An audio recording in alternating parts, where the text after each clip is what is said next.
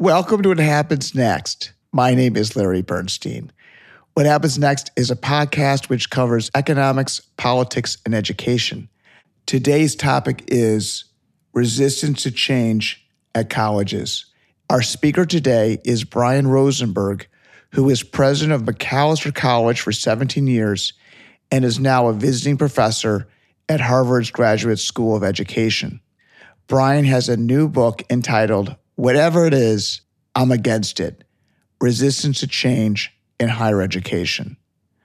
I want to learn from Brian about why colleges cannot adapt, why schools have been so slow to move resources away from the humanities to STEM programs where students' interests are increasing.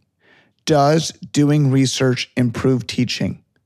Should tenured professors who are poor teachers be put out to pasture? And can colleges change their governance to be more like the private sector, where the buck stops with its president and board of trustees instead of the faculty? Buckle up. Brian, can you please begin with your opening 6-minute remarks with a discussion about your new book, I'm Against It? Every college mission statement that you look at includes a word like transformation or transformative. Why is an industry that is populated by so many people who would describe themselves as progressive so averse to changing itself? Why is higher education probably the industry in the United States that has changed least in the last century? It seems like a paradox. It could not simply be attributed to bad actors, people who went into higher education wanted to serve their students, but for some reason or another, they could not change the way things were done. That if someone who went to college a century ago walked into a classroom today, the technology would look different, but the fundamental activities would not be. And the conclusion I came to is that when you have that kind of resistance to change, the answer can't lie in individuals, but it has to lie in deeply embedded cultures and structures. What I tried to look at in the book are the cultures and structures within higher education that have prevented it from changing in more than incremental ways. And I landed on what I took to be a few key factors. One is the reputation in higher education. Reputation is typically something that will motivate organizations to improve their reputation. Reputations in higher education are incredibly sticky. The same schools that were at the top of the US news rankings when they began in the 1980s are still at the top. And that's true in virtually no other industry. If you're going to stay at the top regardless of what you do, and if you can't get to the top regardless of what you do, you lose a fundamental motivation to change. The second thing I looked at was the incentive system. The actors within higher education who have the power to change things don't have the incentive. And the people who have the incentive to change things don't have the power. And so what you end up with, again, is stasis or very incremental change. And then I looked at the division into various departments, shared governance as a way of making decisions, and tenure. I was grabbing a third rail in higher education, but that was part of my intention in the book. The division of colleges and universities into departments creates institutions that are more like all-star teams than like teams. And the way the best teams function when people act for the good of the whole, for the good of the team. All-star teams don't tend to be very good teams. Colleges and universities are collections of individuals and departments that tend not to think institutionally. Shared governance, another third rail. Consensus and innovation are in fundamental tension. Colleges and universities largely make decisions on a consensus model. They have lots of constituencies with different opinions. And you make decisions that are the least objectionable to the largest number of people, which means things that are generally watered down and not significant. And it's the reason why most college strategic plans are not very good. Tenure is maybe the ultimate third rail. If people have a guarantee of employment for the rest of their career, a major incentive to change anything goes away. In chapter 1 of your book, you reference a paper by David Figlio and Morty Shapiro. These scholars evaluated teacher quality for professors of introductory classes by comparing student grades in the second semester classes. Figlio and Shapiro found that the tenured faculty performance was about the same as the adjuncts, and some tenured faculty were terrible teachers. The problem begins with the way that faculty members are trained. You're not trained in graduate school to be a good teacher. You're trained in graduate school to be a researcher. You're incentivized to be a researcher. The reality is there are a lot of good teachers, and it's almost miraculous because they become good teachers without training or incentives during the early part of their careers. Does the administration have a duty to prevent tenured faculty members from teaching who do a poor job? You have to keep paying them. They're tenured, so they have a guaranteed job for life. And so there have been instances in my career where the situation has gotten so dire where we've paid people to do nothing. If the harm to students was clear enough, we actually paid people to do nothing by giving them a very, very generous early retirement package, or in some cases, actually paying them for 3 or 4 years not to teach. Universities prefer that the faculty do research and teach because supposedly doing research improves teaching quality. But if that assumption is inaccurate, why not split the tasks where the best teachers teach and the best researchers do research? I wrote the book because these institutions are incapable of making changes on that scale. How would you even begin to work a change like that? Here's what would happen. Let's say Morty Shapiro tried to make that change and say, all right, we've got all these tenured faculty members who on the basis of evidence are incompetent in the classroom. We're pulling you guys out and we're going to hire a whole bunch of adjuncts who are just teachers, full-time teachers to take your place in the classroom. There would be a vote of no confidence in Morty Shapiro. A president who tried to do that would never survive. And, Northwestern is a very wealthy school. Maybe they could afford it. But most schools can't afford. Look, you have to pay these people. So anybody that you bring in to take their place in the classroom is an add-on. It's just going to add to your budget. And most schools simply can't afford to do that. College governance is complicated. There are so many interested parties. There are the tenured and adjunct faculty, staff, students, current, future, and past. There are the donors, the community, the trustees, and the president. How do you thread the needle to get change?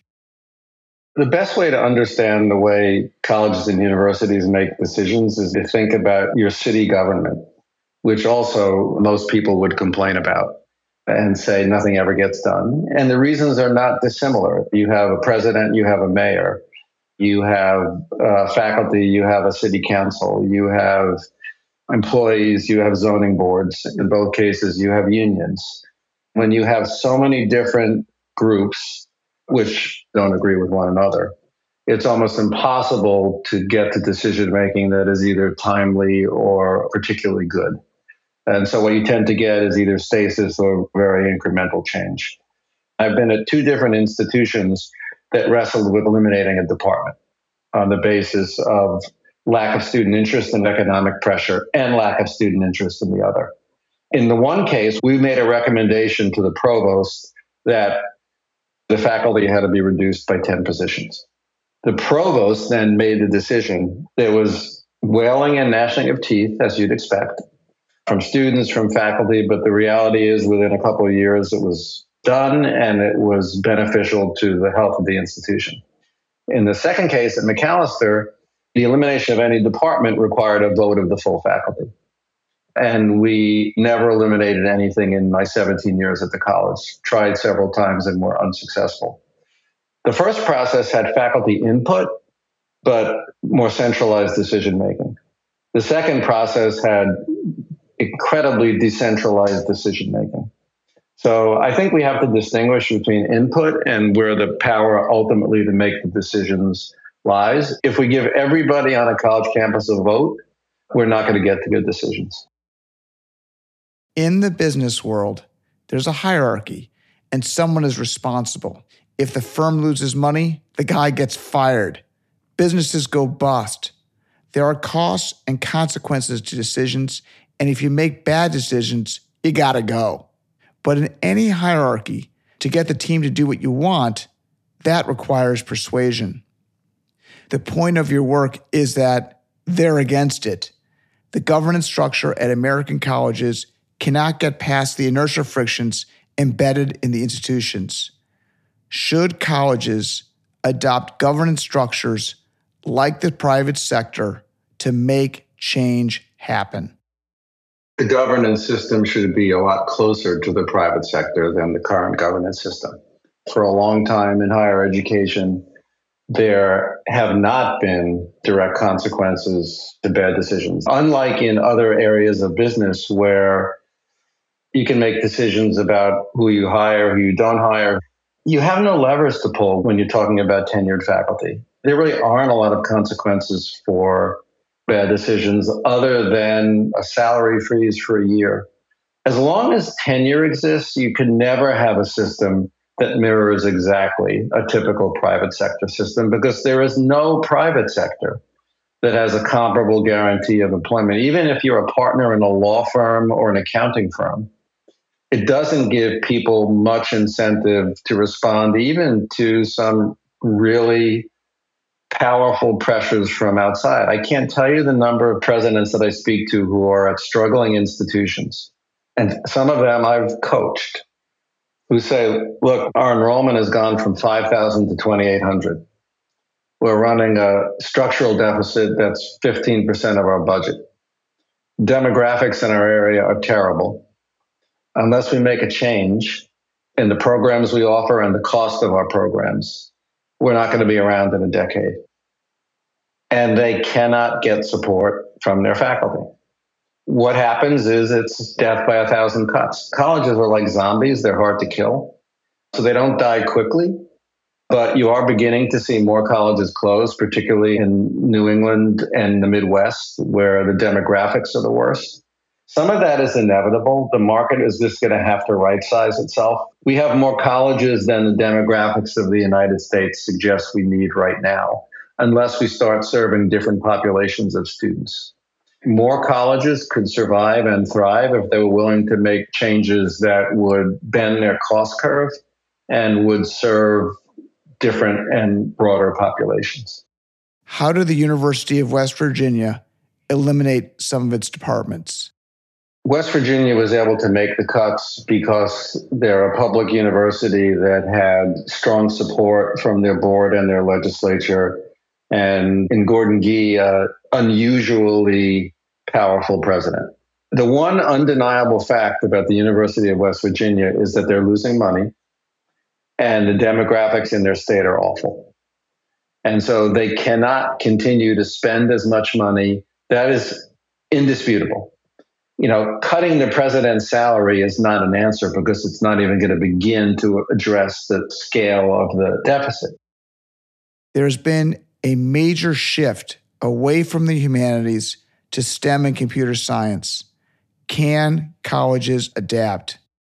There was a piece in the New Yorker a few months ago in which a Harvard student was quoted as saying the language of Harvard is statistics.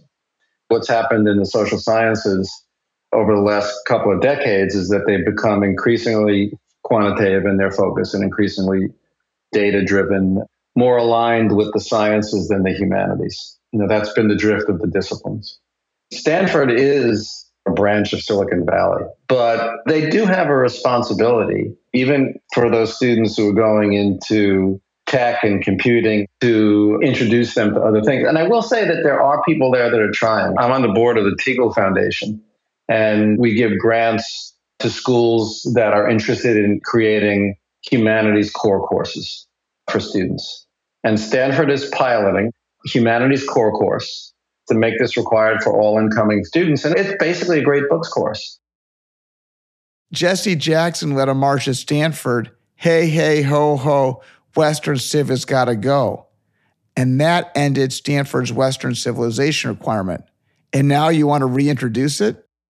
The reading lists in core courses now are not going to look like the reading lists 30 or 40 years ago. And a lot of that is completely appropriate. You, on the one hand, don't want to just focus on what people call dead white males. On the other hand, you don't want to not read them because they're dead white males.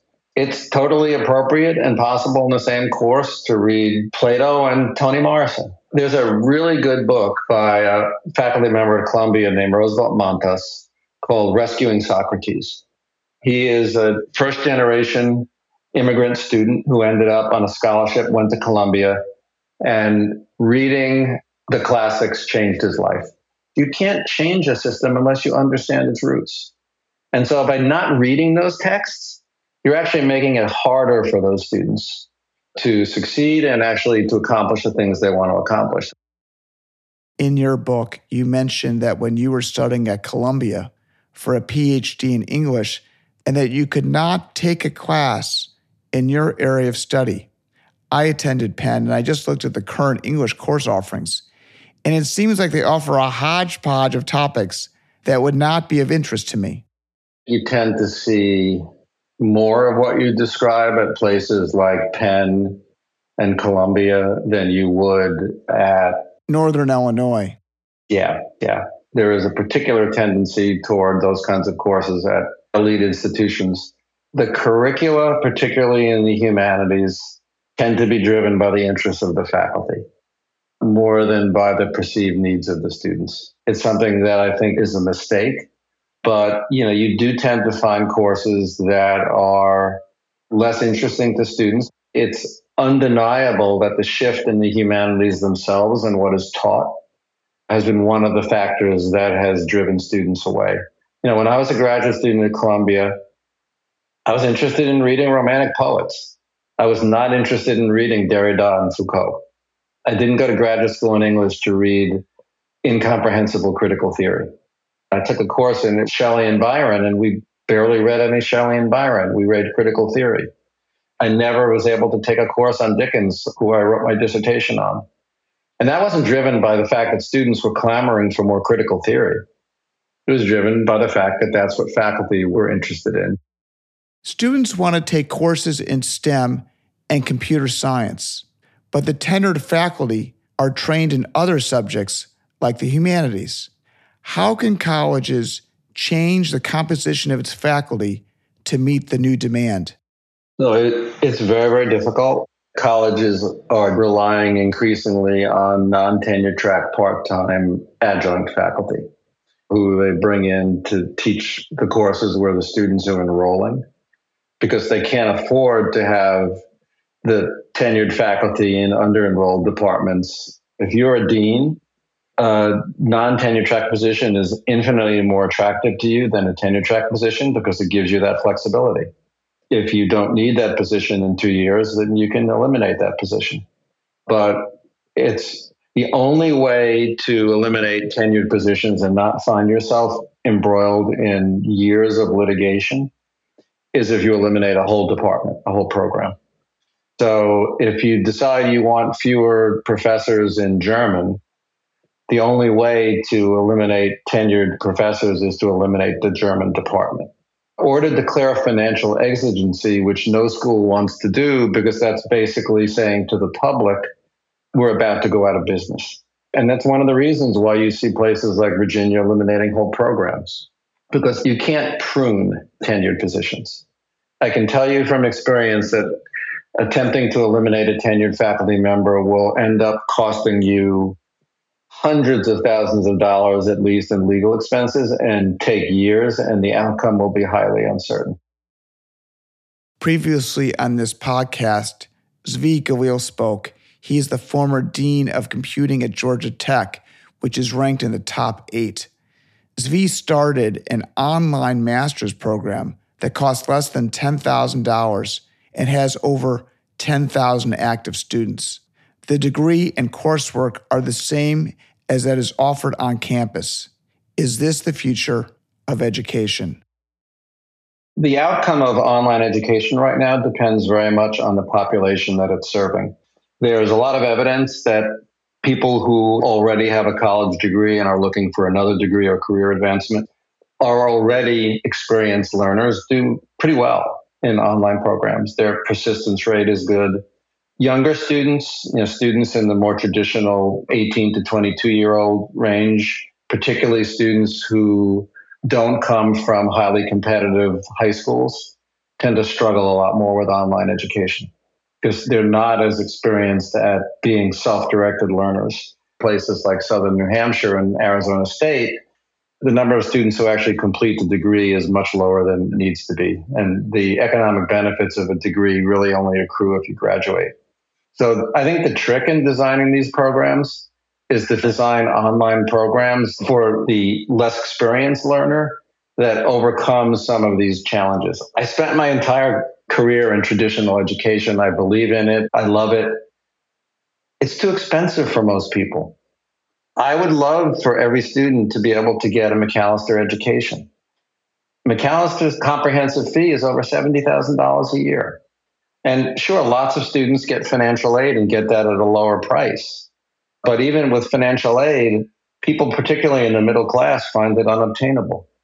And so as much as I would like every student to have that, it is simply not feasible. And so if your choice is the perfect or nothing, then I would rather have something as good as we can so that we can reach more people with higher education. And technology is a key to doing that. Higher education has, I think, for too long viewed technology from a defensive position. Why are colleges trying to get so many foreign students? Well, U.S. higher education should be primarily for U.S. students. I think U.S. students also need to have some familiarity with the rest of the world. And so I think bringing in international students in general is a good thing. A lot of schools are using international students as revenue generators, particularly students from China and India. What choice do they have? A lot of these schools wouldn't survive without that revenue. The University of Washington was roundly criticized in the state because they actually had more students from outside the U.S. than students from Washington State. And people were saying, well, wait a second, you're our flagship state university. And their response was, the legislature at this point is only contributing like 10% of our budget. Yeah, we're the flagship state university, but you're not giving us any money. So we have to get the money from somewhere, and this is the only place we can get it. Why has there been a declining enrollment of men in college? Boy, that is a good and complicated question that I've been wrestling with for a large portion of my career. At Macalester, we were pleased if we reached 40% men and 60% women. There are people who speculate that it begins in our early educational system, where boys, by their nature, tend to be more rambunctious and more out of control. Boys seem to be acculturated early on into thinking that I'm not good at this, the system isn't for me, and to be good at this is to be a nerd. And somehow that seems to carry on all the way through high school into this perception of who college is for. It may be the case that there are some professions that don't require college that pay well, like being a plumber or an electrician, that skew much more toward men. Men see more options outside of college in professions that would require apprentice training or certificate training. The true all-in cost of education is confusing, as are job opportunities and compensation for graduates with various majors and programs. The government requires transparency in pricing for auto lending and other financial decisions. Should colleges provide students sufficient information to help kids make major life decisions?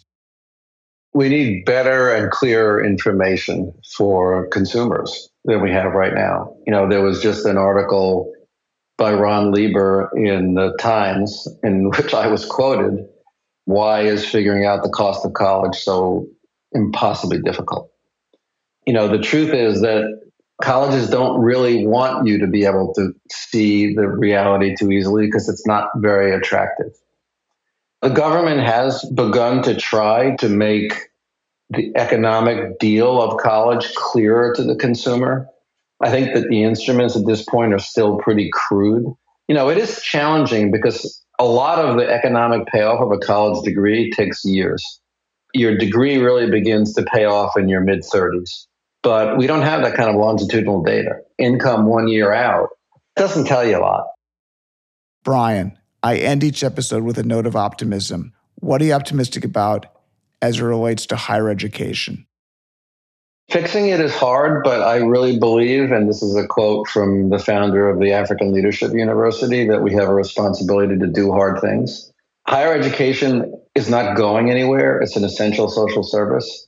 The demands of the market will force it to change in ways that are more aligned with what people need. So I do think it will change.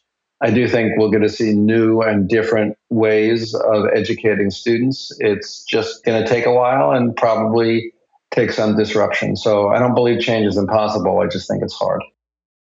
Thanks to Brian for joining us today. If you missed our previous podcast, the topic was, should Ukraine sabotage Russian infrastructure? Our speaker was Hal Brands, who's the Henry A. Kissinger Distinguished Professor of Global Affairs at the Johns Hopkins School of Advanced International Studies. Hal is the author of a new book entitled The Twilight Struggle: What the Cold War Teaches Us About Great Power Rivalry Today. Hal discussed whether Ukraine's war effort success can push Putin to negotiate, and should Ukraine use sabotage to destroy Russian infrastructure like the critical Trans-Siberian Railroad and other soft targets to bring the war to Putin's home turf. You can find our previous episodes and transcripts on our website, whathappensnextin6minutes.com. Please subscribe to our weekly emails and follow us on Apple Podcasts or Spotify. Thank you for joining us today. Goodbye.